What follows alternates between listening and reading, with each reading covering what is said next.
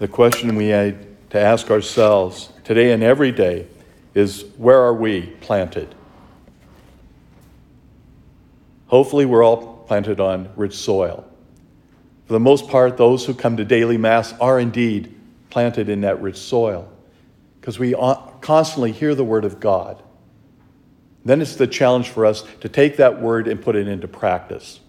And that can be the most difficult part. It's not just hearing the Word, but we have to actually put it into practice. And that takes work.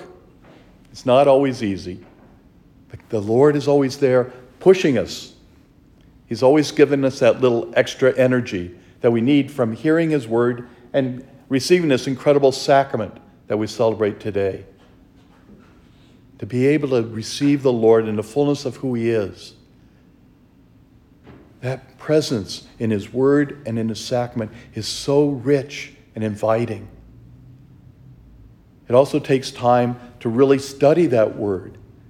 That's why we have the gift of these adult education time, of being able to come together and celebrate God's Word, Him talking to us, His giving us everything that He has, so we can live a better life, and that we can be that example, that grace for our brothers and sisters.